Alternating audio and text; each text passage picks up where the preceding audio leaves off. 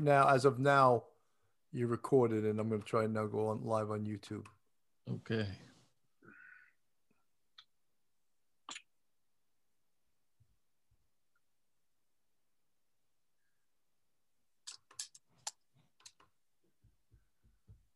That's it, baby. Take them off. Let's see that pretty face. I did. Look at my hair. Right, right. Both of us. Damn. Bill's a mess. Me and you were together, though. We could go out. Bill, if we brought Bill with us, if we went out right now, people would be like, "Oh, you brought your dad with you?" Lots of love in a room. We could seriously roll around, me and you, and say that's our dad. And people would be, Look at me, all white and look like Santa. we're brothers. Yeah, we brought our dad out tonight. He doesn't get out too much. Are we on live or what? No, what not yet.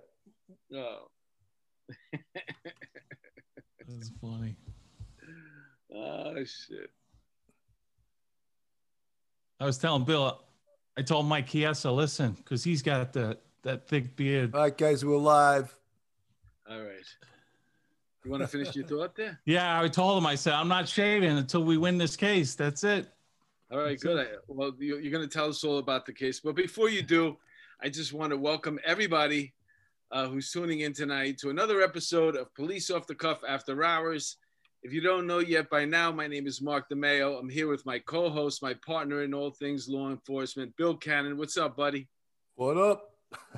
And we have a guest, a recurring guest now. This is probably your fourth or fifth time on the show. It's always a pleasure to have you. If you don't know, he's a retired NYPD. He's also an attorney at large that he just ran for Queens DA here in New York City. What's up, Joe Murray? How are you? Yes. What's up, my brothers? Thank you. Appreciate having me on again. Yeah, you're doing a lot of work out there. A lot of fun. A lot of stuff happening. Tell us what's happening right now.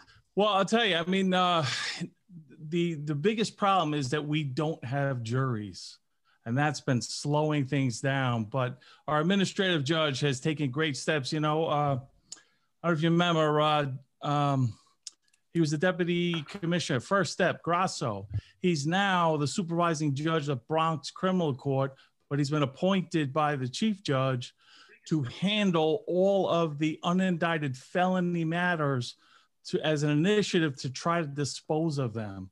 So, you know, as you know, I mean, without juries and grand juries, we're really struggling.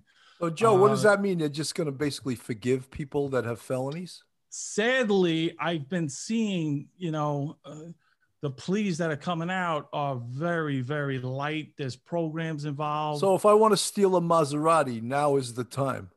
Well, it's not for all people, you know, trust me, if you get caught, you're going to do hard time. You know, there's a bias going on here. There's certain, I don't want a Maserati anyway. I'm happy with my leased Acura. Yeah.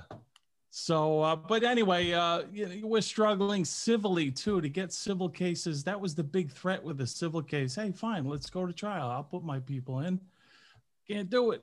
I don't have trials. We don't have juries. So, you know, we're struggling on that end, but the judges are really, you know, taking the initiative to try to conference and settle the cases more aggressively. Yeah, but you're a defense attorney, aren't you? I do civil litigation too. I do some plaintiff work and defense work. I mean, it works in your behalf in a way when you're trying to come up with a good deal for a client. Right now is yeah, like Bill was saying. It is. It's you're getting you know, some pleas that you're not normally going to get, you know, just to move cases along and get rid of them. You know, you mentioned something about the how it's working in different ways. And just today, I did a podcast earlier with this with Mike Colon, MC Audio. That kid's fantastic, man. Yeah, he's gonna be, you know, he's gonna be having his own Maserati without having to steal it.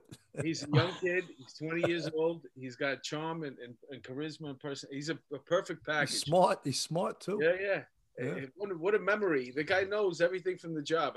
He was telling me stuff. I was like, yeah, I didn't know. You know, well, Mark, do you know that he's watched every single one of our podcasts? He has one of those memories where I was flattered by that. He goes, I love you guys. He's watched every damn podcast. That? I was like, wow, that's great, man. You know? I hear that a lot. Trust me. I hear from a lot of people when I've done your show, particularly during my campaign, when you guys did that, you know, double header. I got called by so many people in law enforcement, a lot of federal officers that I had no relationship with were reaching out like, oh, we love that show. It's fantastic. You did a great job. We're backing you. They were volunteering to help my campaign. So, you know, I was told after one of those shows that you were runner-up for being Cosmopolitan Bachelor of the Month. You'd be a good bachelor.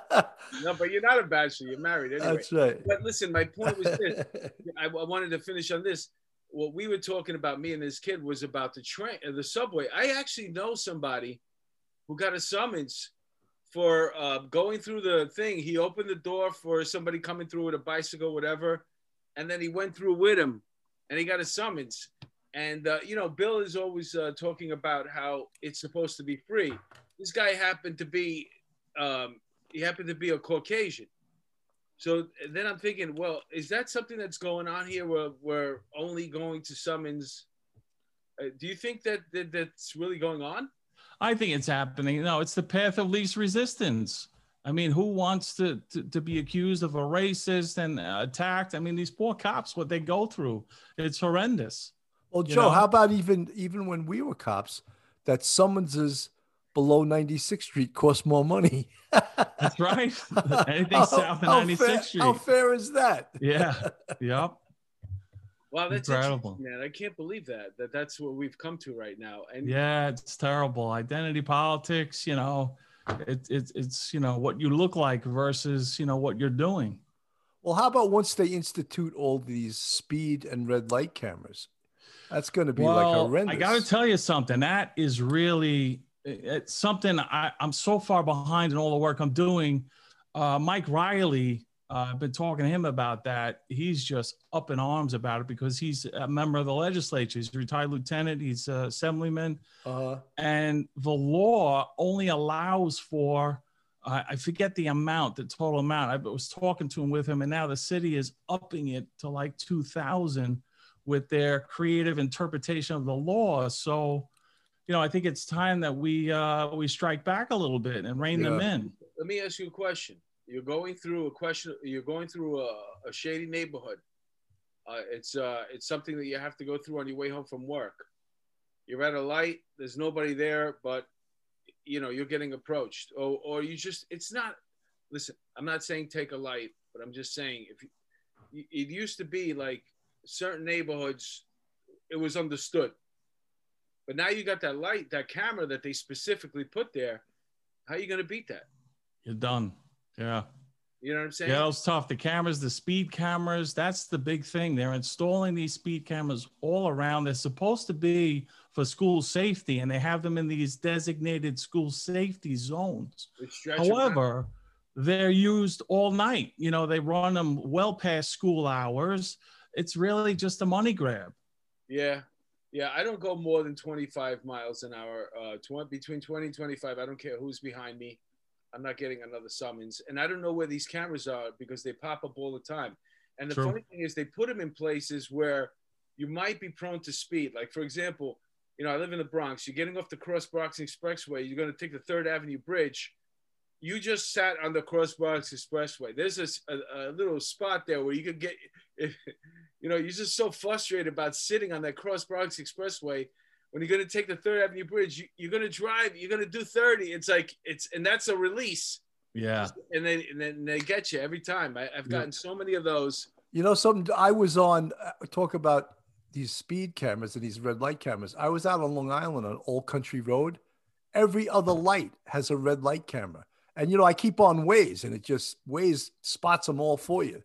Red light camera coming up. Red light. I'm like, what the hell is this? Why don't they just put a cash register there with a guy? That's what it is. And that's it's disgraceful. It's really disgraceful. Yeah. You know what? You wanted to talk a little bit about the state attorney general today got destroyed by the New York Post in an op-ed in regards to her hit piece on the NYPD from the riots in the summer. What do you think about that? You know, I didn't see that, but I got to tell you, she's a train wreck. She has been doing all this crazy stuff, you know, going after the NRA, which is now relocating into Texas, seeking, you know, the shelter of a more friendly state. But why? Why are you doing all this stuff? I mean, you're supposed to be helping the people. We have this huge corruption case going on in Mount Vernon. This poor cop who's a whistleblower just wants to clean up his department, and he loves what he does. He loves being a cop. And unfortunately, they're ignoring us. They're ignoring him. They won't give him, any respect over there. They constantly retaliate against him. We've reached out to the governor and the attorney general. They ignore it. There's nothing in it for them. It's a small little town, Mount Vernon. Well, Cuomo's another train wreck. I mean, you talk God. about a train wreck. That's why she's a train wreck, because she works for a train wreck, I just can't understand that. I mean, I got to tell you, I love, what I do. I love my practice. I love helping people. And I love being involved in the law. There he is, Joe. You see yourself on the screen? Oh, yeah. Look at that. Joe Murray for Queens District Attorney. That's right. Now, can you just use that same picture, just slap a different year on it, or what? There you go. Why not? Hey, has there ever been a more handsome guy ever? Look at that, man. Holy Look shit. at that. Whoa, easy. Listen. Look at those mitts. Oh, my Look at the size God. of that hand. And he's got What a is that? mean right. He's got a mean right hook. Looks like Yes. he got a catcher's mitt on. Oh, my God. Oh, look at that. Listen. He's- What'd you say? He's clenching the fist during this one. He's going to take them all on right now. Somebody was mouthing There's- off over there. There's a young Joe Murray next to That's right. on the left, Lee Pachter, a Lee legendary Pachter and Eric Winbush. Eric Winbush. Hey, Great Eric trainer. Winbush. Yeah. Hey, you know what? Eric Winbush used to train at Lost Battalion Battalion. Hall. That's right. And that's where I used to box. And Eric Winbush was telling me the story one day when he fought Evander Holyfield.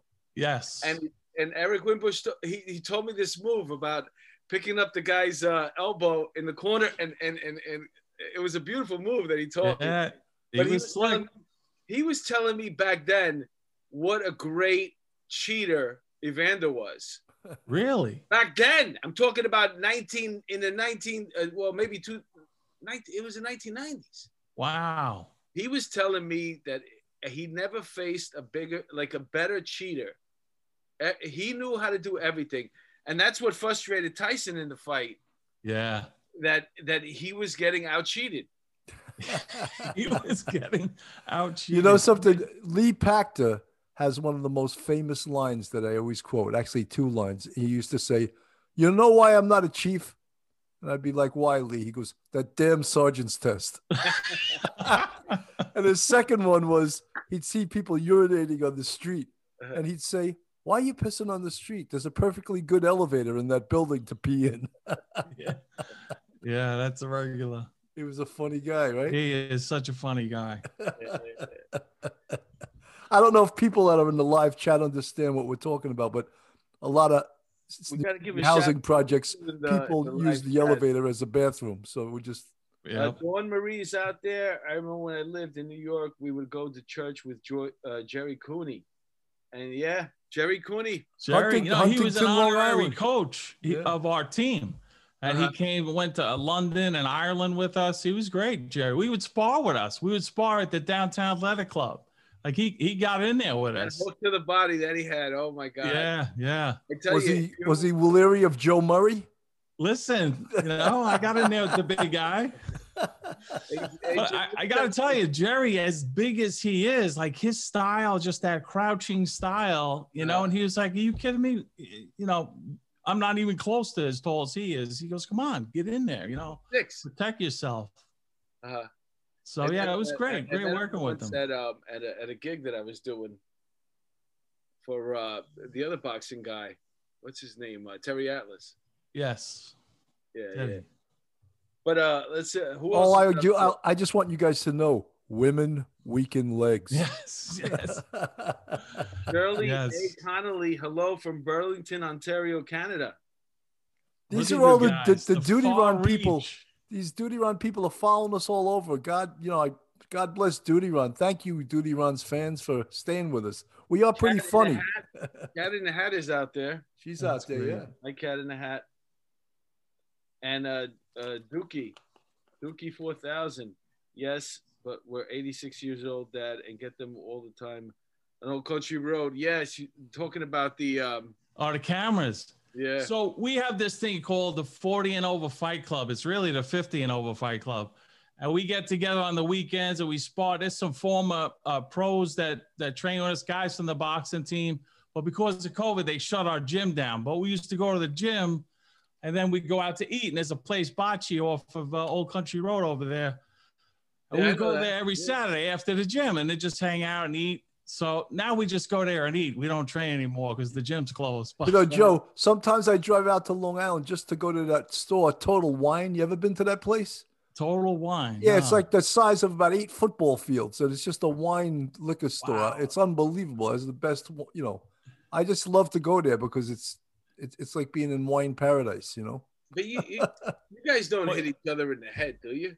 Oh, yeah. No, this is Really? real. This is real. Now, still? Why would We you use do the that? big gloves. We use the 16 ounces, you know, but we, you know, we're going. I mean, I'm just saying, though. you got to see this. When you at 50 years old, a good shot to the noggin, you know what I'm saying? Yeah. Yeah. It's great, though, just to try to stay You know in what, shape. though? Honestly, though, there's nothing like getting punched in the face.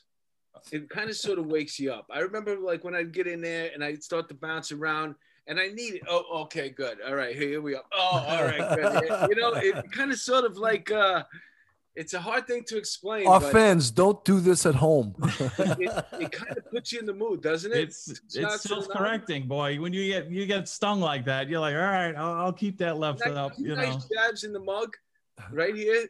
You know, set Yep. the mass right, and then you're into it. You're like, all right, this is what we're doing right now, huh? Joe, Right. how hard is it right now at your age just to hold your arms up for 3 minutes? You know that's no joke. I mean, I we know do it's no joke. 3 minutes. You're not doing 3-minute rounds, are you? We're doing 3-minute rounds. Yeah. Why would Yeah. you do it? You're gonna die. You're gonna get a heart attack. You know, when I You'd beat be each doing other into the 30-second ground. rounds. What's that? 45-second rounds. That's it. I started off to 30, but really, 45 seconds is it. Well, the Masters division, I think they fight 1.5-minute rounds. Yeah. So 3 minutes is too much. What are you doing? You're gonna get a heart no, attack. I'm not fighting Masters. I mean, I enjoy going to the gym, working out with the guys, but I can't afford, you know, I go to court sometimes with a black eye and my judge is looking at me like, are you okay? And I'm like, I didn't like the plea. My client didn't like his bill. You know, there's something about, though, even if you're going to lose a fight or you feel like you're outmatched, it's somebody you have a beef in the street. Like, what are you going to do? Hit me in the face? I get hit every day. Let's go. Yeah. Let's see what you got. And there's no better feeling than that, you know? It does. It gives you that just self-confidence. You know, you've been hit 1,000 times a day in the gym, you know, sparring. Uh-huh. So, you know, even when you're out in the street, like we were on the job, I would very easily, you know, happily take a punch if I had to, you know, and I then always felt better using my hands. I didn't want anything. I didn't want a nightstick. I didn't want a flashlight. I always felt best having just my hands.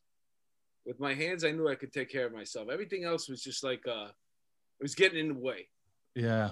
An old-time street crime cop showed me how to do it. You pick the guy's head up and you use the ground as the weapon. You don't mess up your hands. You Listen, use the the Manhattan DA's office, I've seen them do that. They'll charge you with it. Yeah, assault they charge too. you with it, right? And that's the dangerous instrument. That's the weapon. Right, but you know, it was good technique back in the day when they didn't charge that. Yeah. Just 2 or 3 inches off the ground and boom. That was an old anti-crime move because you know.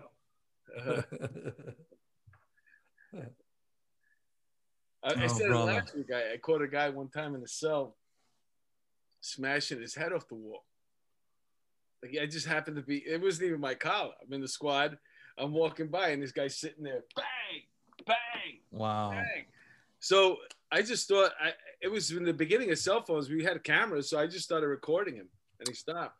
Someone just asked us if we worked with Stephen Caracappa and Lou Ippolito, and the answer is they were on the job when we were on, but I believe they were in Brooklyn robbery. Brooklyn, yeah. And Stephen Caracappa was in Major Case, and that's where he gave the inside information to mobsters that resulted in the murder of an innocent kid that had the same name of some wise guy that they were looking to hit. So that guy Caracappa was a piece of so was Ippolito. Ippolito wrote a book while he was on a job called Mob Cop. and he extolled the virtues of being in the mob, like a higher virtue than being a cop. There's honor, there's respect. Like, are you kidding me? He was in Goodfellas. Yeah. Oh, no kidding. Yeah. What did he play in Goodfellas? I mean, just he was in. He's one of the mobsters. The scene goes like this: he walks in the bar, the local bar, and he starts going through everybody's name. Remember when they said, "Oh, that's so and so 2 times"? He says, "Oh, yes." But one of the guys that gives a toast, that's Ippolito sitting there by the bar. Do you know that they're actually, there's a guy named Tommy Dades who is good friends with Christopher Strom. In fact, I spoke to Tommy Dades on the phone. I wanted to get him on the show. But his book, this is it, Friends of the Family, right there. They've already signed to do a HBO special. Not a special, a series. So I wanted to get him on to interview him, but I don't know, I'm going to give him another call because he may want to do someone bigger than us. Although can't imagine a bigger podcast than Police Off the Cuff. Either. This is my first stop. My next election. The reality is you got to do them all. Yeah, that's true. That's the reality. Yeah, that's yeah. True. If you really want to make your way around. But Tommy Dades wrote this book with a couple of other guys, and he was responsible. He actually was the one that pushed to get the mafia cops charged, because they had retired. Are they still in prison?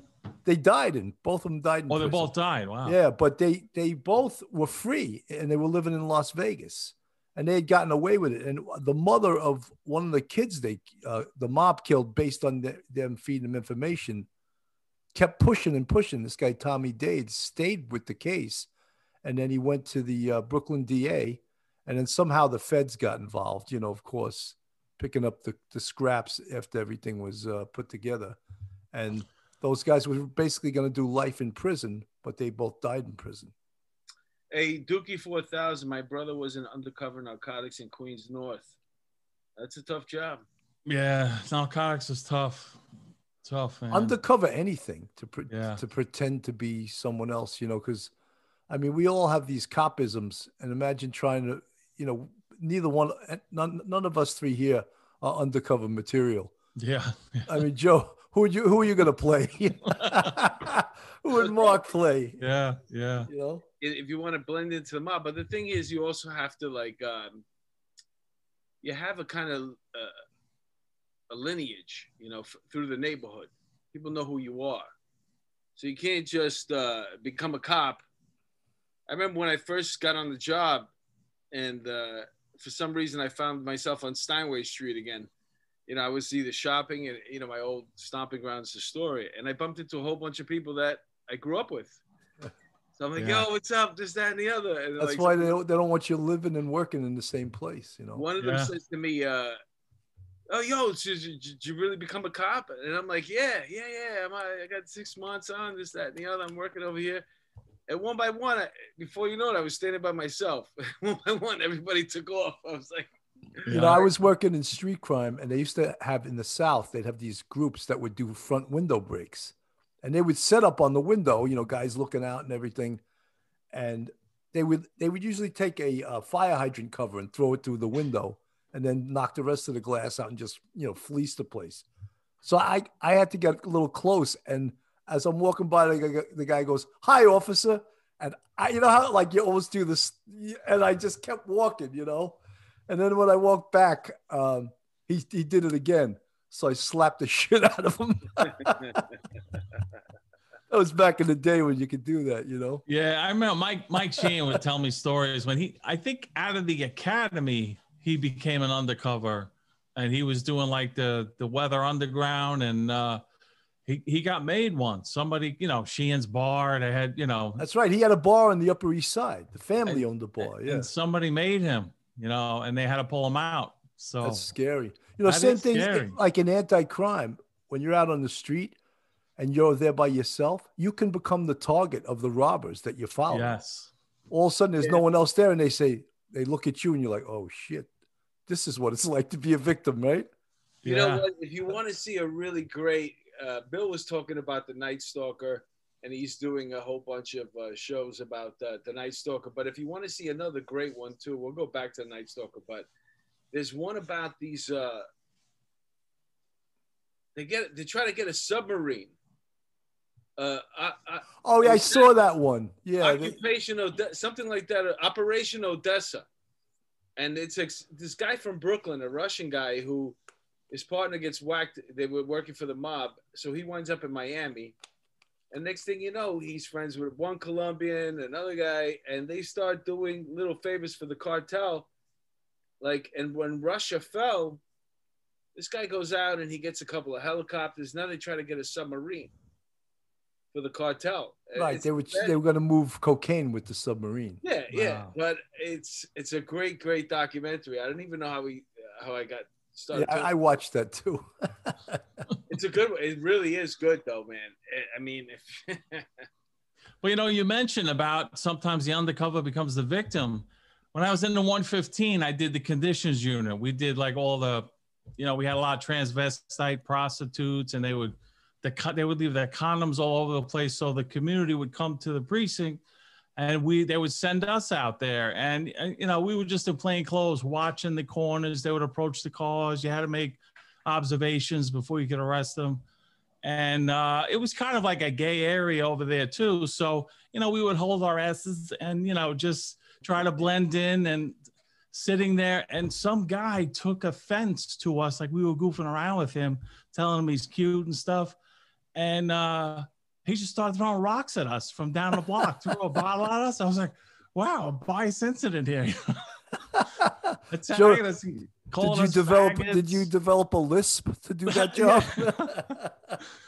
But you're right. I mean, it happens. You're out there. You're trying to blend in. And, Mark was talking about it. And if you haven't watched The Night Stalker, it's probably one of the best documentaries I've ever seen. But even for a cop, Mark watched it. I watched it. I was in homicide for 10 years. It's very disturbing. It's a very disturbing documentary when you can't believe this guy was this much. He was a devil. He was an animal, This guy was going into people's houses in the middle of the night. And then I remember one of the ladies saying, I don't want to live in a place where I have to lock my doors. And I'm thinking to myself, when you live in New York City, right? Not only do I lock my doors, but if I have a window that anybody could get in, like 13 stories or below, I'm putting a gate on it. Like I go to my locksmith and I buy the steel metal gate. Like I'm gonna die in a fire before I can find the keys to get out of this gate. But at least I know nobody's breaking in. And these people are living out there. They don't want to lock their doors. This guy just walked into people's houses and killed families. But he also sexually abused and raped kids. Yeah, that was another thing too. He was stealing kids, so they couldn't put the two. It was just, I mean, his crimes were horrendous. And in fact, the detective who was the most important character in this, his name was Gil Carrillo. He was young when it happened. He was, maybe had 10, 12 years on the job. And he hooked up with a sergeant who had worked on the Hillside Strangler. So, LA is no stranger to serial killers. Uh-huh. But this guy, Gil Carrillo, knew from the first incident that this was a sexually related killer. It turned out in about 5 or 6 months, he killed about 14 people. Wow. He would go out every night, this guy. Yeah. But just it was like his job. Yeah. I mean, actually this Wednesday, myself, Michael O'Keefe, and Irma Rivera are doing a show on it. On critiquing, there's another good one too on Netflix, the Ripper one. Yeah, the Ripper from England. Yeah, we did a show on that one. You could, I hate to say it, but that was like a botched up. Oh yeah, that was a bad investigation. They got tunnel vision with the looking for a prostitute killer. Right. So many cases before that didn't have anything to do with prostitute. This guy was looking whatever was available while he was driving around. Didn't have to be a prostitute. I would imagine sometimes it was easier to get them in the car if they were prostitutes. Yeah, and nobody missed them really, right? Oh, we had that guy Joel Rifkin. Remember him? He was Well, even they talk about the Gilgo Beach murders were mostly sex workers, and a lot of people feel that the reason it isn't solved is that the detectives didn't try as hard. Well, I don't buy that, but people say that they didn't work as hard because they were sex workers. I don't think that's true, but I don't buy Yeah. that either. I don't either. I don't either. But there's a lot of people that say that, you know. Yeah, I don't buy it. No. Seasoned Yeah. detective is Well, better. Mark, you were talking about the case in England, and the document, the people that did that documentary, their whole premise was that it was crimes against women. The woman tried to make it political. The one who made Yeah, the there was a little at the end. There was a political overtone that, if there was a female investigating this, that but they did go tunnel vision. That's something that happens during the course of investigation when you feel like you have. But the disregarding of other evidence, that was. well, that was they had the bosses that ran that investigation were horrible Yeah. because the detectives came to them and said, "This is the guy. This is the guy," and the chief Wow. screamed at him, "Get out of my office! He's not the guy." You know, it was like, Does he have a Porgy accent? yeah, right. And he said no. And he said, then get out of my office. Because a guy sent a tape in saying he was the Ripper, yeah, and wow. it wasn't him. It was a The hoax, guy was submitting the tapes, right? and The they bosses got the stuff on those tapes, which was Yeah. it was just some crazy person. The whole thing is horrible, but But you know something, even well, I'll get into it Wednesday night, but they made a couple of big mistakes on the Night Stalker too, that enabled him to stay out there. One of the things they didn't realize was in 1984, he raped and murdered a 9-year-old girl in the basement of a hotel, but the DNA didn't come back till 2009 because there was no Wow. DNA technology at that Yeah. time. Yeah. And officially, his reign of terror started in 1985, I believe. But there was no DNA back then. A lot of the things he did, if there was DNA, he would have got caught right away. But I'll get into it Wednesday night. I don't want to. So how often do you think that happens here on our job? I was not allowed to be in the detective bureau, but I understand that we all had so much more respect for our detectives and gave them the freedom of investigation, right? Or did you find that sometimes a boss would want to close a case so bad and, Sometimes push? we were directed to investigative direction by 1PP or the PC that we didn't agree with, and it turned out to be wrong, and then they had to do a backtrack. But the PC or the chief of D's tells you to do it, you do it. You Yeah. can't say, "I don't think that's the one." You'll be riding a radio call Right. with me if you don't. It's a paramilitary organization. They tell you what to do. You have to do it, right? Yeah. Yeah. But I remember on a couple of big cases, they told us to do shit that everyone was like, "No way." Yeah, we got to do it. Brian Investigative Group says the brass sometimes commits early to a theory in a case and are not persuaded to look different points of view or different theories that would contradict them. Yeah, He's definitely. 100% right. Yeah. One of the things you see in the Night Stalker is the detective and the famous sergeant that he worked with. I don't have his name at the tip of my tongue right now. They went out drinking a lot, and that's where they talked about what they were doing and what was going on. And it wasn't just to talk; it was a very stressful investigation, and the horror of it was tough to deal with, even for seasoned homicide detectives. What's that? Even talking about it right now. That's why I make sure Yeah, you're drinking. You were so upset. You poured yourself a drink. I stay lubricated. Yeah, I'm drinking Poland Spring. I'm so upset. Yeah. So that's a valuable tool, though. I still do it, even with, other attorneys going back and forth, trying to figure out, what the missing pieces are and what evidence to focus on. We just sit there bullshitting and,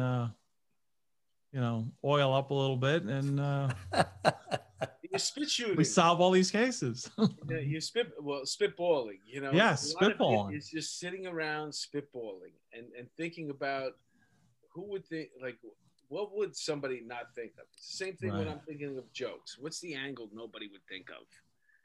that's what makes a joke exciting for me. But when you're solving crimes, it's the same thing.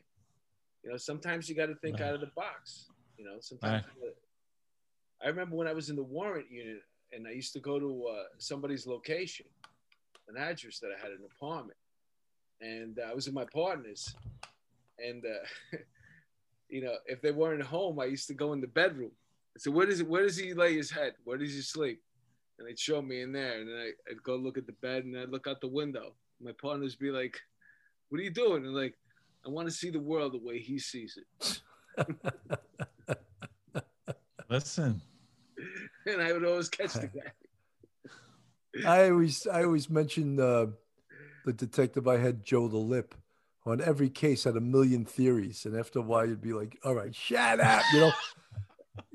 Yeah, and then some of the theories would be so off the wall. You know, I used to say, Joe, stop hypothesizing and theorizing and start typerizing. That's great. Oh man! But that is the way you solve a case. Detectives have to talk to each other. They have to, you know. At the Whiskey says, my granddad was in San Francisco at the time. He said, let the Night Stalker try this house. Watch what happens. Yeah. That's also an interesting thing too, because we go back to I don't want to live in a place where I have to keep my doors locked, or that type of attitude. And God bless you, man. We should all be able to live like that. Yeah. That's very naive, though. You know, that's very naive. When this guy's creeping around, I don't. If you told me that something like this happened in Queens, I live in the Bronx. I'm like, you know what? I'm gonna lock my doors now. Yeah. You know, he had one guy during this thing, and he shoots the guy's wife in the head, and then he shoots the other guy in the head, and the guy chases him out of his house into the street. That guy's badass. Yeah. The Night Stalker took off, man, and he was like, he chased them. Yeah, he chased them out after being shot in the head. Wow. And him and his wife both survived. He did a lot of, like, he was busy, man. It's really hard to catch somebody when they're doing stuff every night or every other night.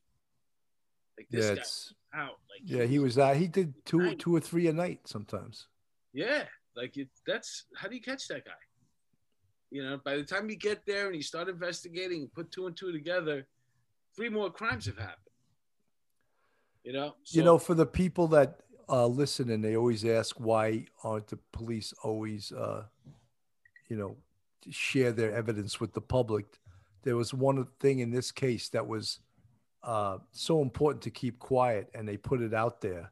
Oh, the the shoe that was the imprint of the shoe was on every crime scene. That was, well, Dianne Feinstein yeah, was the mayor of San Francisco, and some little ball-licking chief, figures he's going to get his ticket punched by telling the mayor all of this stuff. She holds a press conference and tells everyone about the evidence. Now, when they get him, or if he kept, you know, they can't link the cases together anymore because they just gave up the evidence. Yeah, he's now going to correct it. Yeah. That was interesting. You know, Mark, I knew right away what it was. They told the chief was a little ball licker that wanted to get his ticket punched by the mayor. So he went in there, look what I found out. You know, used to get little ball swabbers on our job that did that too, you know. I had this one sergeant in mind. I won't say his name. I'd see him on the phone with the chief of D's telling him every single thing about the case. And I'd be like, hang up that phone. What are you doing? And I'm screaming at another sergeant. Are you out of your mind? You know?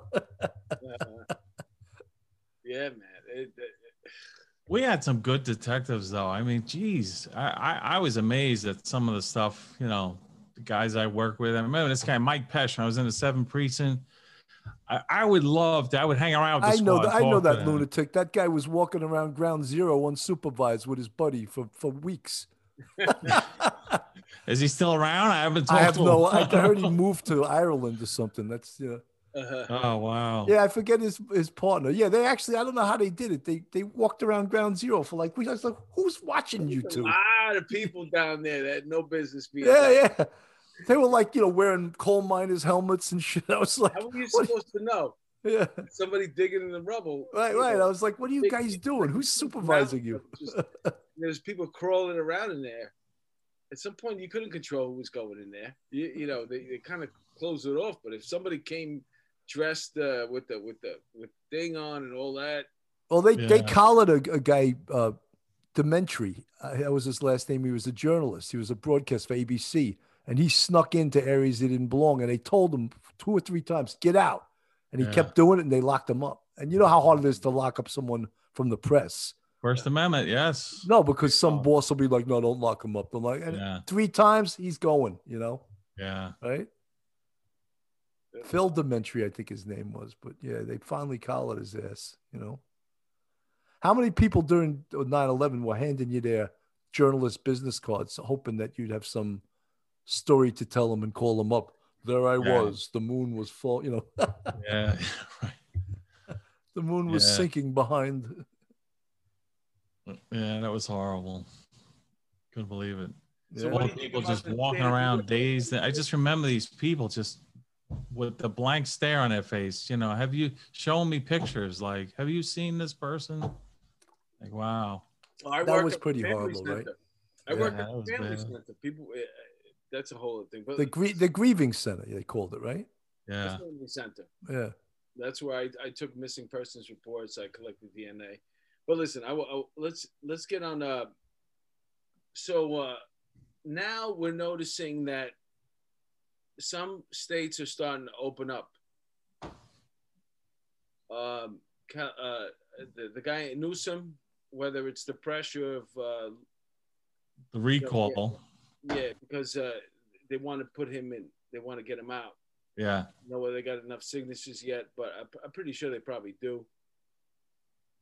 But Even our Cuomo is now talking about it. Opening up.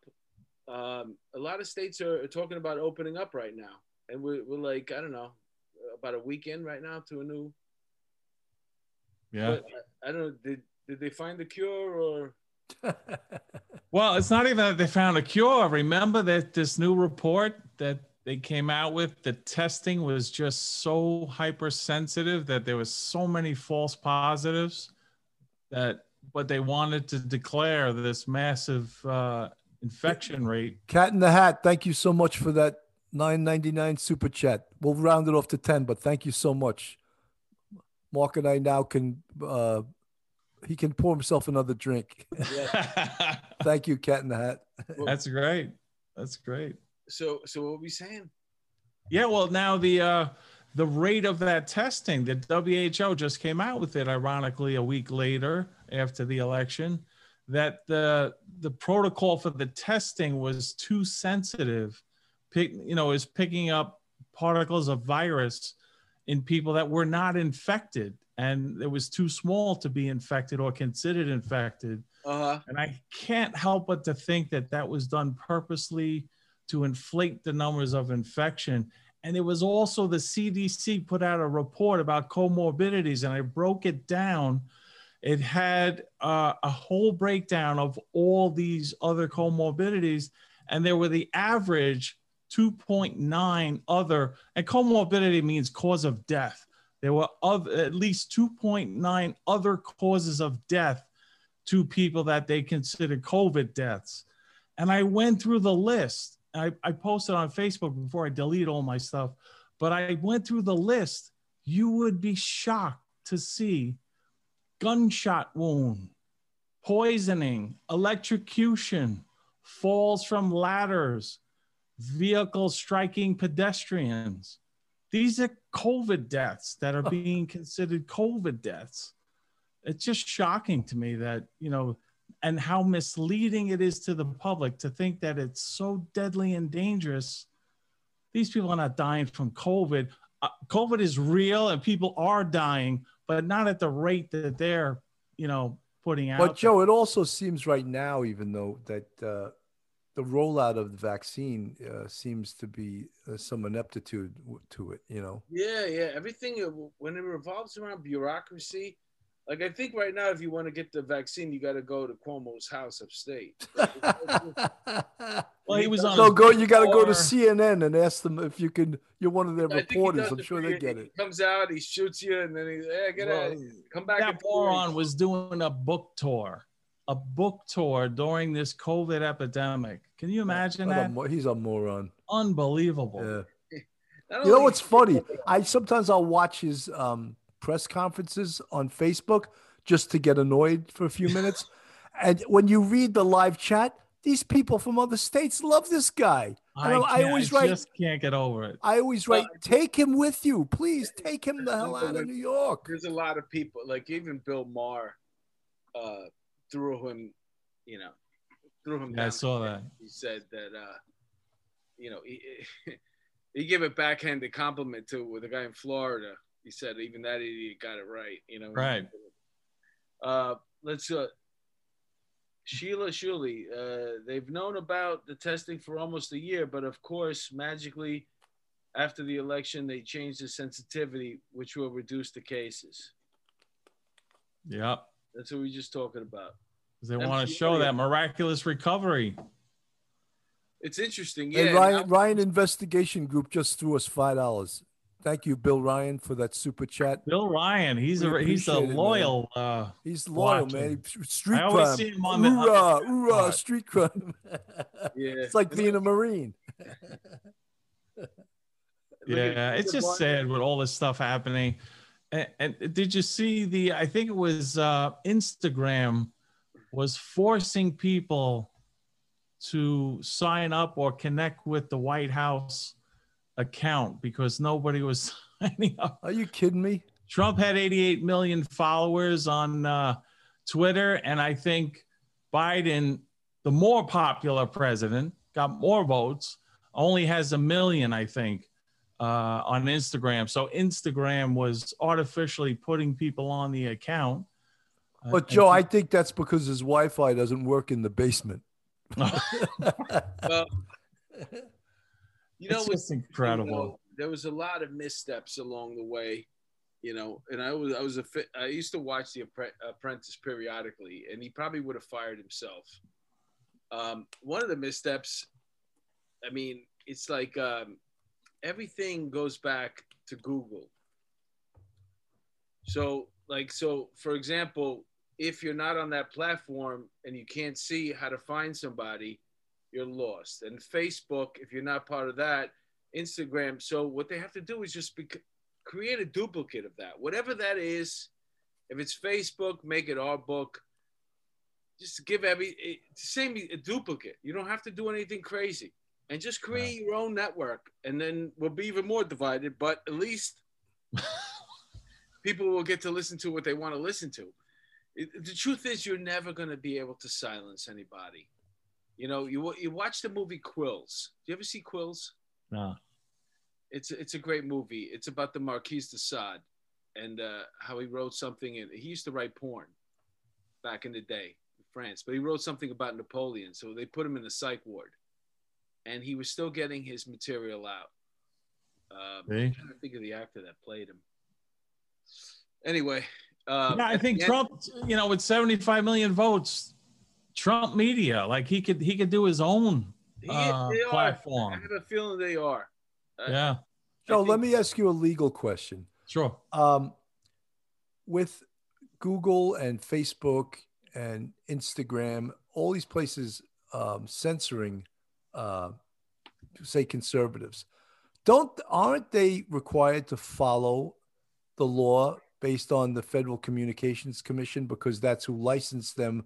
In essence, they're a broadcast facility because they're allowing people to give their opinions. So if they are licensed by the FCC, aren't they required to follow the Constitution of the United States of America, which states that people have freedom of speech? They're still private entities. It's not the government. Google's not the government. Although there are antitrust issues because of the monopolies they have, they're not required, held to the same standard as a government. Like a government platform, there was a couple of cases that came out. You can't take people off. You can't delete comments on a government platform.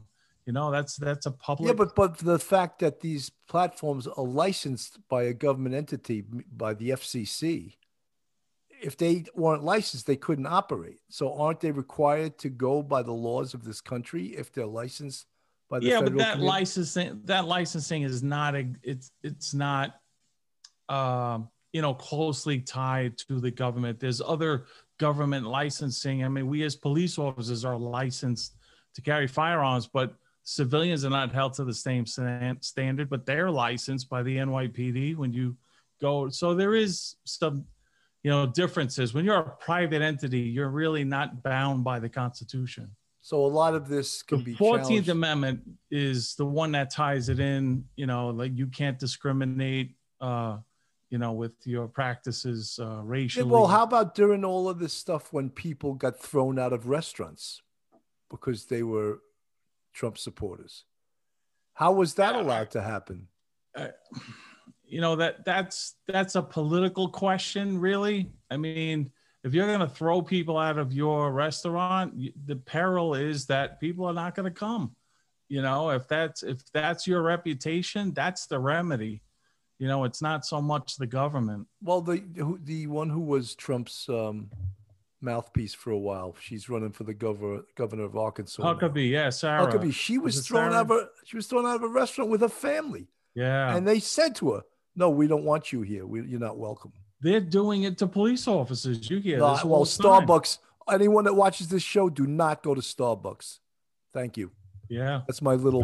That's my little op-ed. It's terrible. We won't serve you. If you have I can't stand. And Ben and Jerry's. You eat Ben and Jerry's ice cream. Don't even talk to me. Right? Yeah. You know, it's funny that they do because certain memes get when you post something, it gets a flag. This is disputable, or this is I couldn't stand that, honestly. That's why I left those platforms. One that Biden said that those are his own words, and it says something like, we presided over the most corrupt election ever, and like he made he misspoke. A gaffe, yeah. Instead of saying corruption free, he said corrupt, and they're posting that, and did they flag him? Yeah, it messes up. Like they don't know what to do. Like he said it, but it's the wrong thing, and you can't post that. It screws everything up. Yeah. That's and then fun. The Parler, they just they just basically wiped them off the face of the airwaves. Yeah, Amazon just kicked them off their service. That's private companies can do that. That's their prerogative. How about those? They were working on the pipeline that. Oh, I know. Jesus. 11,000 workers, and then plus Keystone Pipeline done. I was reading about it, and it's something that came up during. So they had a job for 4 years. Those people basically, because it was up and resurrected, and they jumped on it. They got some work. Yeah. Now they're out of work again. But it's ironic that unions tend to vote Democrat because that's changed. Democrat, usually looks out for the unions, where the Republicans are they're for free to work, some nonsense like that. Right to work, yeah. Oh, the right to work states, right? Yeah. So no party's perfect, but it kind of blew up in their face because. I don't know how many of those people who they voted for, but you should have seen the writing on the wall. Yeah, but Mark, how about them not letting that? Well, I forget which company it was in Queens. It was going to add like thousands and thousands of jobs, and Amazon. AOC and a bunch of other Queens communists turned it down, or got the people to vote it down. Yeah, but really, like, how bad did they really want to come here? Enough that they were ready. They were ready to do it. Yeah, they were ready. They were all in. They had their deal, And these were $150,000, $200,000 a year jobs. These weren't like hot dog vendor jobs. These were in tech. In hindsight, I'm sure they're happy they never signed that deal because why would you want to be here now? Yeah. I mean, it didn't take AOC. Politicians don't always speak for the people. Shut. They speak for themselves. Balaji would have messed it up. Hey, have you named a bridge the DeMayo Bridge? The Mario M. DeMayo Bridge? I haven't named any bridge the William J. Cannon Bridge either. But Cuomo feels he can just slap Mario M. Cuomo Bridge on the Tappan Zee. I'm still pissed off at that. It really drives me nuts. And there used to be a guy, a Queens state senator, forget his first name, Padovan was his name. He was in office like 30 something years. And everywhere around here in Queens, there's the Padovan Park and the Padovan this. Did he donate that money himself? Did he do that? I mean, how many soldiers have died heroically in the line of duty and at war? Why can't we name it? And they're from the neighborhood, you know, even 9/11. How many people died rushing into those buildings? Why don't we name it after them? Right. It's just so arrogant. I can't stand it. Well, Joe, they love to name bridges after dead Democrats. Dead Democrats, The Edward I. Koch Bridge, the 59th Street, Robert F. Kennedy, the Triborough, right? Mario M. Cuomo, Tappan Zee. You know, give me a break. Why don't they name one after Ted? Yeah. Should name that one in Martha's Vineyard after him. Yeah. What would we do for a Koch right now, though? I would take Koch any day right now. Koch loved the cops, man. Koch was great. How am I doing? How am I doing? Yeah. He was. Imagine if de Blasio hung out in front of a subway when people were coming out and go, hey, how am I doing? Oh, my God. People would throw eggs at that guy. Like I walked through an area by Brooklyn Park over there, and some guy goes, hey, you're an asshole, you. I saw that was great. Could you imagine being in de Blasio's security detail? You must have sold your soul to do that, right? Oh, my God. Anyone who's in his detail, take it from Police Off the Cuff. You're an asshole because you should. Yeah. How could you defend that guy? You're going to jump in front of a bullet for that guy? Please. Yeah. Well, hopefully you get first grade out of it. Yeah, that's what I mean. They sold their soul. That's why they're there. That's exactly why they're there.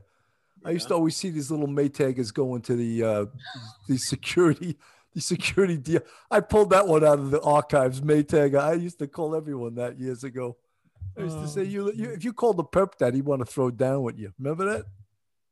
Hey, you doing any Maytagging lately? What? So let's before we let's give another shout out to whoever's on. Lorena QR, hello from Colorado. Wow. I don't like Starbucks anyway. I only like to drink coffee at home. Have a blessed night, everybody. I refrain from Starbucks whenever possible. Yeah. What do you mean refrain? Don't go in there at all. Period. If I'm stopping on a drive from for a gig, and the only thing in that freaking thing is Starbucks, and I need a cup of coffee, I'm gonna get it. You know what I'm saying? I won't even do that. Those, especially now, those times are far and few between. And I used to call my kids when they were younger into roll call. I had them stand in roll call, and I would tell them what we're boycotting. I go, don't ever bring Ben and Jerry's into this house. Ever, ever, ever. That's great. Because they backed the guy who killed Officer Faulkner from Philadelphia. Remember they contributed to Abu Jamal? Yeah, yeah. The guy who killed him, and they were like donating to. They're two real dirtbags. Yeah, they're always on the wrong side of this. Yeah, they're making millions. They're making millions, but yet they're like, "Oh, we take care of it." You don't take care of anybody, you two phonies. You know. Let me ask you a question. You got your hand on the pulse here. I trust your opinion. All right. When do you think it's going to open up in New York again? I think it's going to be quick.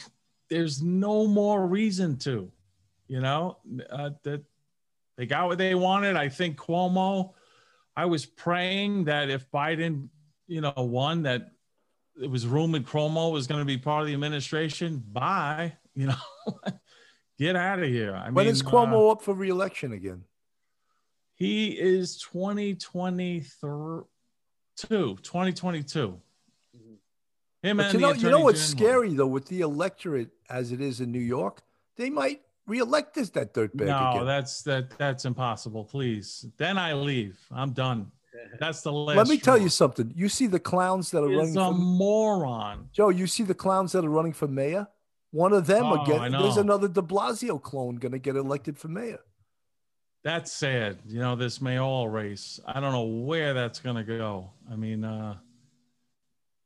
do we have any hope there? I mean, there's a couple. No, everybody has to add to their little promo or whatever they're running on, police reform and something else that goes with it. And I'm like, what does that mean? Like, why do you have to mention police reform, police accountability? I would mention the police. you know, More it's police.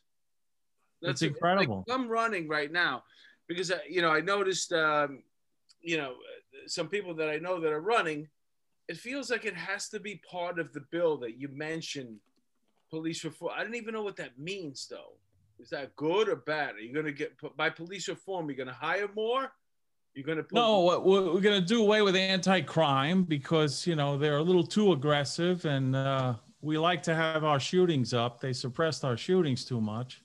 There's things like that. So yeah, but and everything comes full circle, and they'll blame the police for the rise in shootings. Yeah, but my point is this: is like you're looking at somebody's platform, what they're running on, and they're posting all stuff that sounds like you. And then all of a sudden they got to add a police reform in there. And you're like, wait a minute, you had me at the first 5. What does that mean, police reform? You know what I'm saying? Like if everybody has to mention that in their thing, like that's part of it. Well, that's the new catchphrase now. We're going to reimagine policing and how we address our community. We're going to have social workers responding to jobs instead of police officers because we incite the people. No, Joe, they're called violence interrupters.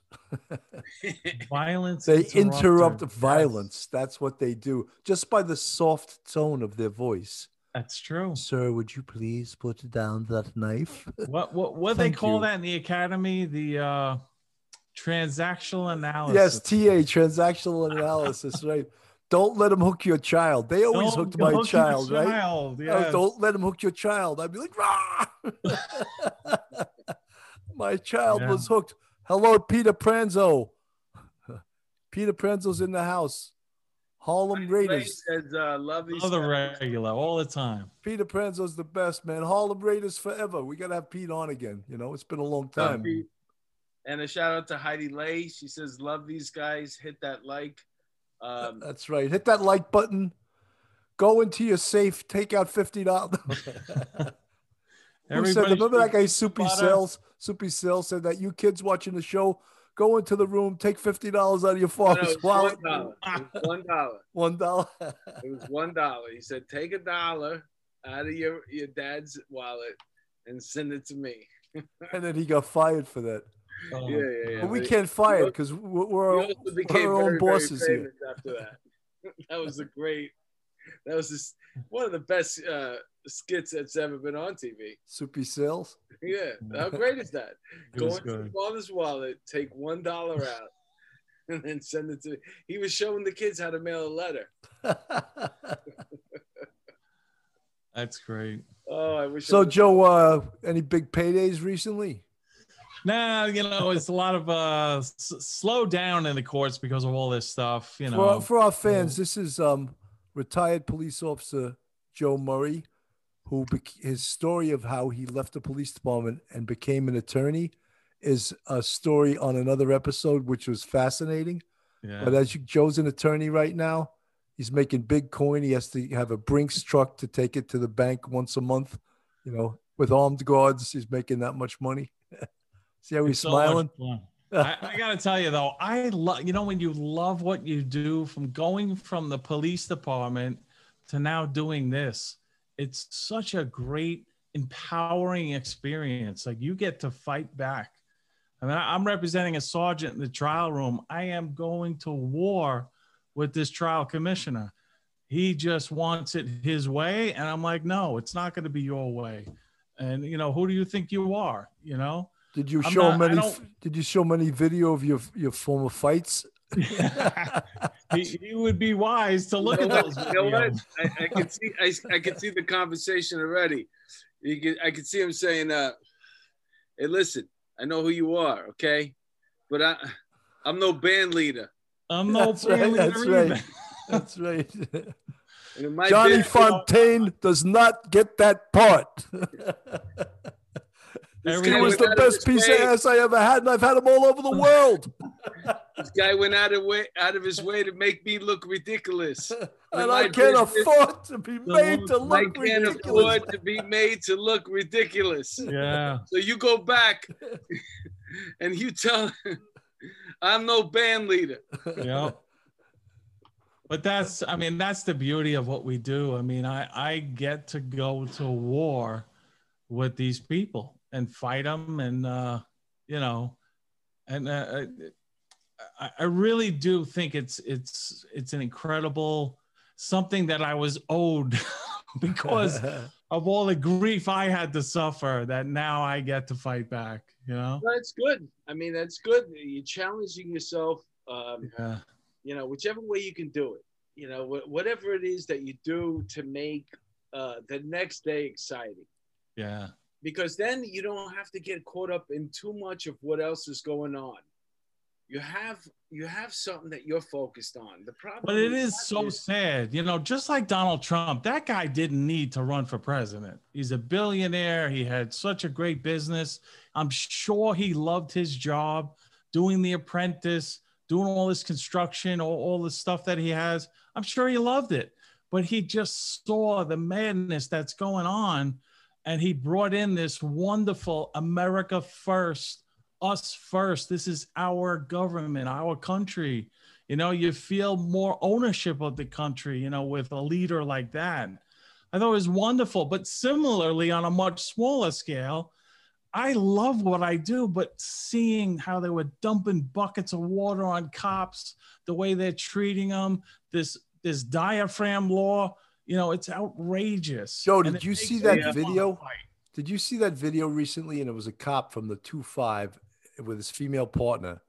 And they had a guy on the ground.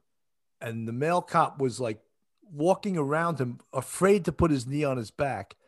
And the female cop came over. Both of them were standing on either side of the guy. The guy figures out, why am I laying here? He gets up and starts to run. Yeah. They call for backup. When they got him on the ground, he had a gun on him. And they could have been killed. That could have went real bad because they were afraid to put their knee in his back and get his ass cuffed. You know, I have a case right now in the 7-7. I got called through the client, went right to the precinct, spoke to the cops there. It was a gun case. And just on the side, talking to the officer, I was like, you know, the guy completely was passive, surrendered, told him where the gun was. So, but talking to the officer, I was like, hey, are you running into this with perps that flee and stuff? He goes, if he ran, I wasn't going to touch him. You know, they're so afraid to put really hands put hands on people. Yeah. And if you remember last year during my campaign, there was a big article in the Post, a guy that was arrested in transit, and they're walking him into the precinct. He's rear cuffed, and he's got a 45 in his waistband, sticking out in his waistband. Wow. That can only happen because cops are so afraid to touch people now. Right. Yeah, I mean, you made the arrest for whatever it was, fair beating, but you made the arrest. Search him. Hey, let me ask you two questions because we're over now right now. First of all, what do you think is going to go on with the impeachment? Don't answer that yet. And the second one is Tacoma, Washington. Cops run over the people that surrounded their car and beating on their car. So those are two questions for you. All right, impeachment. Impeachment is what made me switch. I mean, I was so disgusted with what was happening in the Democratic Party anyway, but I was a Democrat. I switched over because it was so unconstitutional the first time they impeached him. This time, I don't see any path to a constitutional impeachment of him. Even when you look at the facts, they're saying he incited this. But if you do the math and you look at the time, by the time he was done speaking, they were already breaching the door. So how could he have incited them? He wasn't even, you know, the timing didn't work. I mean, I was there. We walked down to the Capitol, but by the time we got there, all that stuff had already taken place. But I stayed there listening to his speech before we walked to the Capitol. So I think once they actually play this out, he didn't incite this riot. All right. And the second question was, have you ever seen anything more enjoyable than the Tacoma, Washington cops running over the... I mean, did that tickle your heart or what? You know, it's sad. I watched it 100 times. And I still wasn't done. I hate to say it, but I could jerk off to that video. Seriously, isn't that the greatest thing you ever see? You see when the car goes boom, boom, boom, boom. Yeah.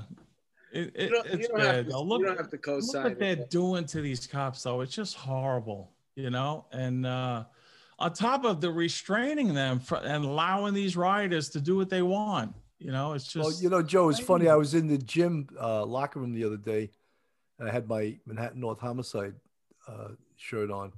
And this kid comes up to me and he goes, "Hey, you were on the job?" I go, "Yeah, I did 27 years." He goes, "Oh, I'm in the academy." And rather than being like, you know, "Hey, that's good," I was like, yeah, I didn't know what to say, you know. I said, "I feel sorry for you almost," you know, like. You know, my daughter, I would have been so proud. She took all 3 tests. She took the city, Nassau, Suffolk. She got 95 in Suffolk. I was like, great. You know, go there. But she got called by the NYPD in her last semester of college. So she deferred to finish her degree. She's like her mother. She's now finished her nursing degree. And I would be so proud, no matter what she does, but to be a police officer. But I am scared to death if she was to take the job, you know, because my son is in NYU. It's not there. And even the quality of the officers that are coming on now, I don't know if it's just because of when we worked with the people we work with. I don't think the quality is there. Listen, it doesn't matter whether it's there. After you're there for the 5th day of people hitting your head with the bricks, you know, because they all come on and they all want to make a difference. I'm not going to be like these cops that were here before. You know what I'm saying? And then they get there and they start getting hit in the head with bricks. They got calling names, wishing your family dead. Yeah, it's horrible. Like somebody who looks possessed. And after a little while, maybe the 3rd day, the 5th day, even if it takes you 2 weeks, because this thing went on for over a summer and more. Yeah. You look around to your right and your left, and you realize one thing: the only people that I have that have my back are my brothers and sisters in blue. So as much as it's change that you wanted to make, you realize this is me. I'm on this side now. This is it. And they created it. Well, you know, it even seems that the unions have gotten weaker. Like, you don't see Pat Lynch. I mean, he's still fighting for his guys, but the tone has changed a little bit somewhat. Same thing with Eddie Mullins. You know, it seems like they're exasperated at what's happened, you know. And it's like maybe, I don't say they're tired of fighting, but they don't have the same vigor. Well, because I got to talk to him, because I had always believed, especially after what I went through and the people who were like gunning for me, why don't we as a union, there is so much corruption out there, the mayor's office, you know, him and his wife doing what they're doing. We have the greatest investigators in the world, right? Yeah, at our fingertips. Why don't we have a Black Ops, you know, investigative union by the unit in because the union? Joe, you know, investigation is political. Look at that DOI report, the other hit job on the NYPD. Letitia James, State Attorney General, hit job, and it's all political. You think they're going to allow? I really wanted to run for Queens DA, and I still may again. I'm thinking of challenging her. She is horrible. Yeah. She goes after the ICE officers. They're law enforcement trying to do their job. Who knows how long there is even going to be an ICE now, right now? Though. Yeah, right. Is there even going to be an ICE? Because it's going to get more citizens. Open up the borders. Let the 70% of the. What do you need ICE for anyway? What do you really need them for? Yeah. You're going to let everybody in. And the irony is that there was 1,000 migrants meeting up with another 4,000, 5,000 migrants heading to here, and then all of a sudden, because they heard under the new administration there was going to be free entry, they're like, no, wait, we gotta sort this COVID thing out, and we're not ready for you yet. Yeah. I believe in the amnesty for the people that are here in the country already. The whole thing is ridiculous. If you made it here, God bless you. You should be able to get it. Here's your Social Security card. From now on, you pay taxes. Welcome to America. That's what I would do. I totally agree with the amnesty. I think that was a downfall. We should have addressed that right away. And this way we could have curtailed, what all this stuff that was whatever. What does that include? All these felons that are now, No. You gotta come and you're gonna get vetted, and if you're in prison, obviously you're gonna go back to where your mother had you, and then we're gonna be done with you. But for everybody here who's working hard and who's doing the right thing, and just doesn't happen to have the papers, what are you gonna do? Why make him? Why? Just give him a social security number, man. Let him get in the mix. Come on. Yeah, I mean, to pull them out of the darkness, yes, but not when you have this porous border and a leadership that has no interest in policing the border. Where does it end? It's just an open border. Well, everyone come. You could have held the border with that if you would have had an amnesty. Wait, you're saying by offering amnesty, you're going to hold people that are here already. Okay, but you're saying. So you're talking about the Dreamers? No, I'm talking about a lot of people that are here already and are saying, no, we don't want you to come. There's a lot of those people. I did the right thing. I came to this country, whatever. I got my papers. There's a lot of those people. But as soon as you grant amnesty, what message does that send to the people who are thinking of coming now?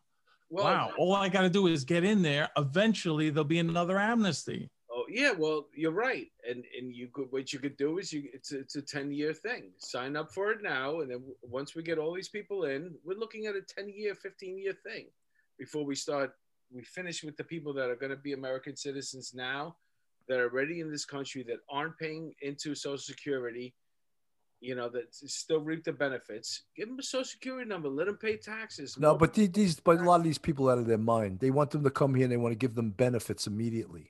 But they're already getting that. Let them pay taxes.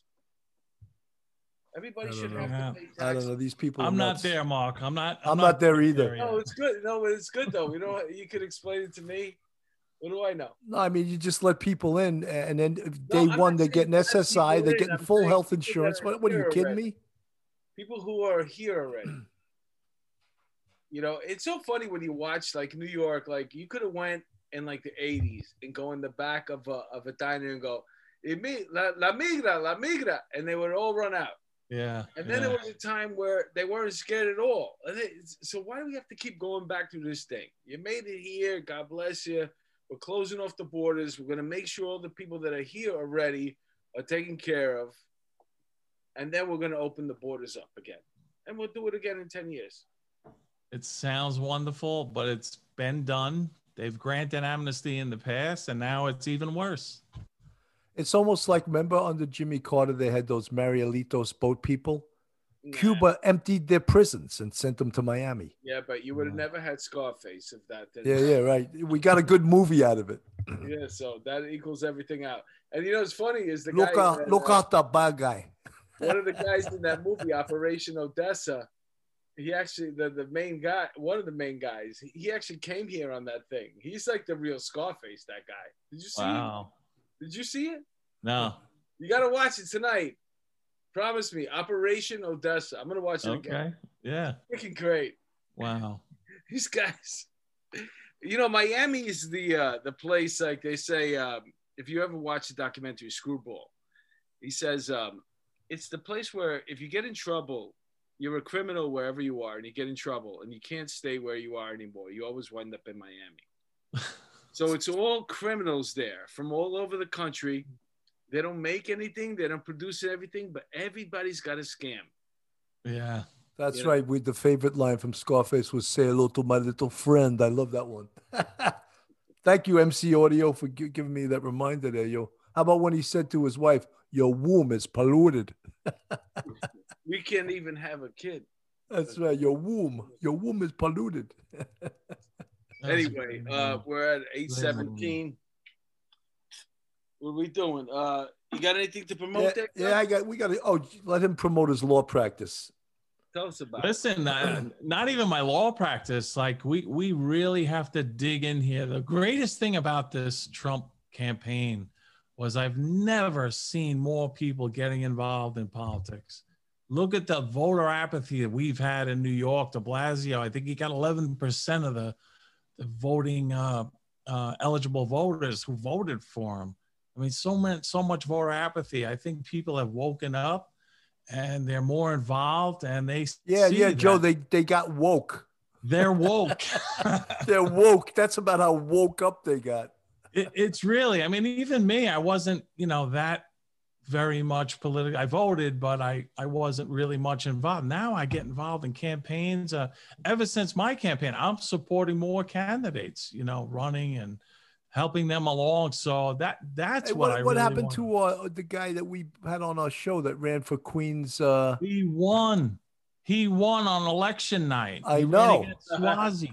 That was another one of those mail-in things. Santos. And then I was on his team doing the absentee, the mail-in ballots. Angela and I worked on his team doing the mail-in ballots. You wouldn't believe this. I was going crazy. They never let us look at the ballot. We sat at the table. They took a razor and sliced open the envelope, took the ballot out, unfolded it upside down, and flattened it out. That was it. That was why we were there. It's outrageous. And Swazi is a longtime Democrat from Glen Cove, Long Island. I guess he moved into Queens, but his family was big in politics, and they were from Glen Cove. I just could not believe it. What was I thought just on the strength of George Santos being on Police Off the Cuff, he was going to win in a landslide. That's what really propelled him. I'm telling you, I believe in that. Joe, and I saw him at all the rallies. We had a lot of, rallies on Long Island, pro law enforcement. He was speaking at every one of them. You guys gave him that. All right, listen, we got to probably fold up the tent soon, but we want to do some shouting out to our great, great fans. Of course, Peter Pranzo, Bill Ryan, Cat in the Hat. I love that name. I love that Cat in the Hat name. We got some really good shows coming up. Mark and I have been Mark just was on MC Audio. That kid's going to be a great broadcaster. Yeah, check him out. Check him out. He is really going to be a talented broadcaster. He's he tunes in tonight. He's listened to every single one of our podcasts. He's stealing our shit, but he's talented, though. No, I'm trying to think of what the name of his show is right now. Go ahead, keep talking, and I'll give it. All right. Anyway, Ryan Investigation, Peter Pranzo, Janine Lewis, Paula Fernandez. I love that name. Cat in the Hat. We mentioned you before. Lisa Marie. I'm trying to go through everyone that I can give a shout out to. Linda Barrett. Heidi Lee. You love us. We love you too, Heidi. Lorena. Some people from California watching us. It's unbelievable. Linda Barrett, Green Eggs and Ham. Love it. Love it. Love it. Love it. Anyway, Mark, go ahead. I was going to say Mark is doing a show called One-on-One with Mark DeMeo. I think he's still calling it that. He was thinking of changing it to Ask a Cop. I'm doing some other episodes of Real Crime Stories. This Wednesday night, I'm on with Irma Rivera, the retired Manhattan South homicide cop, and Michael O'Keefe, and we're going to go over the Night Stalker case that was seen on Netflix. But we got some really exciting stuff, and Mark's getting back into comedy again, so maybe you get to see him in a club soon. Great. I wanted to just clarify something. Mike in New Haven, MIC apostrophe D. Mike did right. Mikey Cologne, Mike in New Haven. I did his podcast today. He's very talented, good kid. He follows us under MC Audio. I see a bright future for him. And, hey, Duty Ron just threw us a sawbuck. Thanks, Duty Ron. Thank you, Duty Ron. Joe Murray, thank you for being handsome as ever. You come on the show, you light up the screen. It doesn't even matter. We can mute you, and chicks would still watch. There's Joe when he was a real handsome boxer. Look at that. Oh, hey, man, he was a good looking fella there, huh? You know what? He looks in that picture. He looks like he got hit with so many lefts. He was begging for a right. No, Joe. You know something? I mean, Mark. It looks like his off-duty job was a porn star with that mustache, right? Right? That mustache. And he's got it back. Look at that now. Now he's more serious. Yeah, listen. Look at that. Well, that's his attorney face. Yeah, yes. I got you. There he is. You know what that Oh, face is? yeah. The face is, I got you. That should be the name of your company. I got you. There he is. How great would that be? I It got could be you. like got selling you. Earl Schreib paint jobs. I got you. Hey, Oh, listen, man. let me tell you something, man. That's a good name. I got you. Hey, let me tell you about Mike O'Keefe. He was the first guy I went to. I said, Mike, if I get in, you got to get on my DA squad. I was forming something called the Untouchable Squad. Uh-huh. Real hard-hitting guys like Mike O'Keefe. We don't care, Democrat, Republican. We're going after corruption. You Well, know? There he is. Those Would you buy a used car from this man? Listen, if all those guys bail out on you and you're down on your luck, call me. I'll do it. Listen, come on, man. There he is, Joe Murray for It's District like shooting Attorney fish in a barrel. 2024. When's the next race, Joe? For crying out loud. Listen, if I run against our Attorney General, that's 2022. I'd love to run against Cuomo. I better see somebody of character and quality challenging him because he's just a moron. Joe, look at this. What do you want from me? Oh, listen. Oh, hey, what do you want from me? Well, And that I never forgot that Cuomo sued me when I was a cop, and he went Did he after really? me. So I'm going after him. guys- Joe, who's the woman next to you there? Oh, that's Liz Crowley. You ran That's one of the against. Crowley sisters. Yeah, Oh, okay. from the Ozzy song? we were speaking at Crowley. Doom, doom, doom. Bayside. The Bayside Civic. This is great. Joe, thank you for what happened? I went back to the regular screen. You want me to go back to his face again? No. I lost you over here. Oh, you did. Oh, Am I back? No. Can't. Oh, there you go. Yeah, I see don't know. myself on the Something screen. popped across my screen. It was scary. All right. But anyway, I was as scared as anybody would be that lost Joe Murray's face for a second. listen. Let's Oh, hope we didn't police get to off the talk cuff about never my, needs an attorney. Joe, let's hope police off the cuff never needs an attorney. But if we Yeah, do, right? we're going to be calling you on the phone. Hey, Joe. right. Joe. You got me. All right. Thanks for coming in. Thank you guys for tuning in. Thank you, Duty Ron, for helping us out with the show here. We can't even express. I mean, Bill. His fans, Duty Run, your fans are coming to see us from California, from Yeah, Florida, from all over the country. Thank you so much, man. We They appreciate it. legitimized us. Yeah. Thank you, everybody who tuned in tonight. We'll be back Thursday night. Who do we With got Chief Thursday? Chief Mike Blake. Okay. Great guy. He was a sergeant with me in a 2-4. Excellent dude, man. Uh-huh. All right. So we'll be talking to Mike Blake on Thursday. Thanks, everyone. We ready to? Anyone have any last words? Love it, man. Love the show. All right, brother. Thanks, Joe. Thanks for coming again, Joe. Yeah, My Really pleasure. appreciate it. Anytime. You're always welcome. that's right. All right. Good night, everyone. Later. All right. Good night.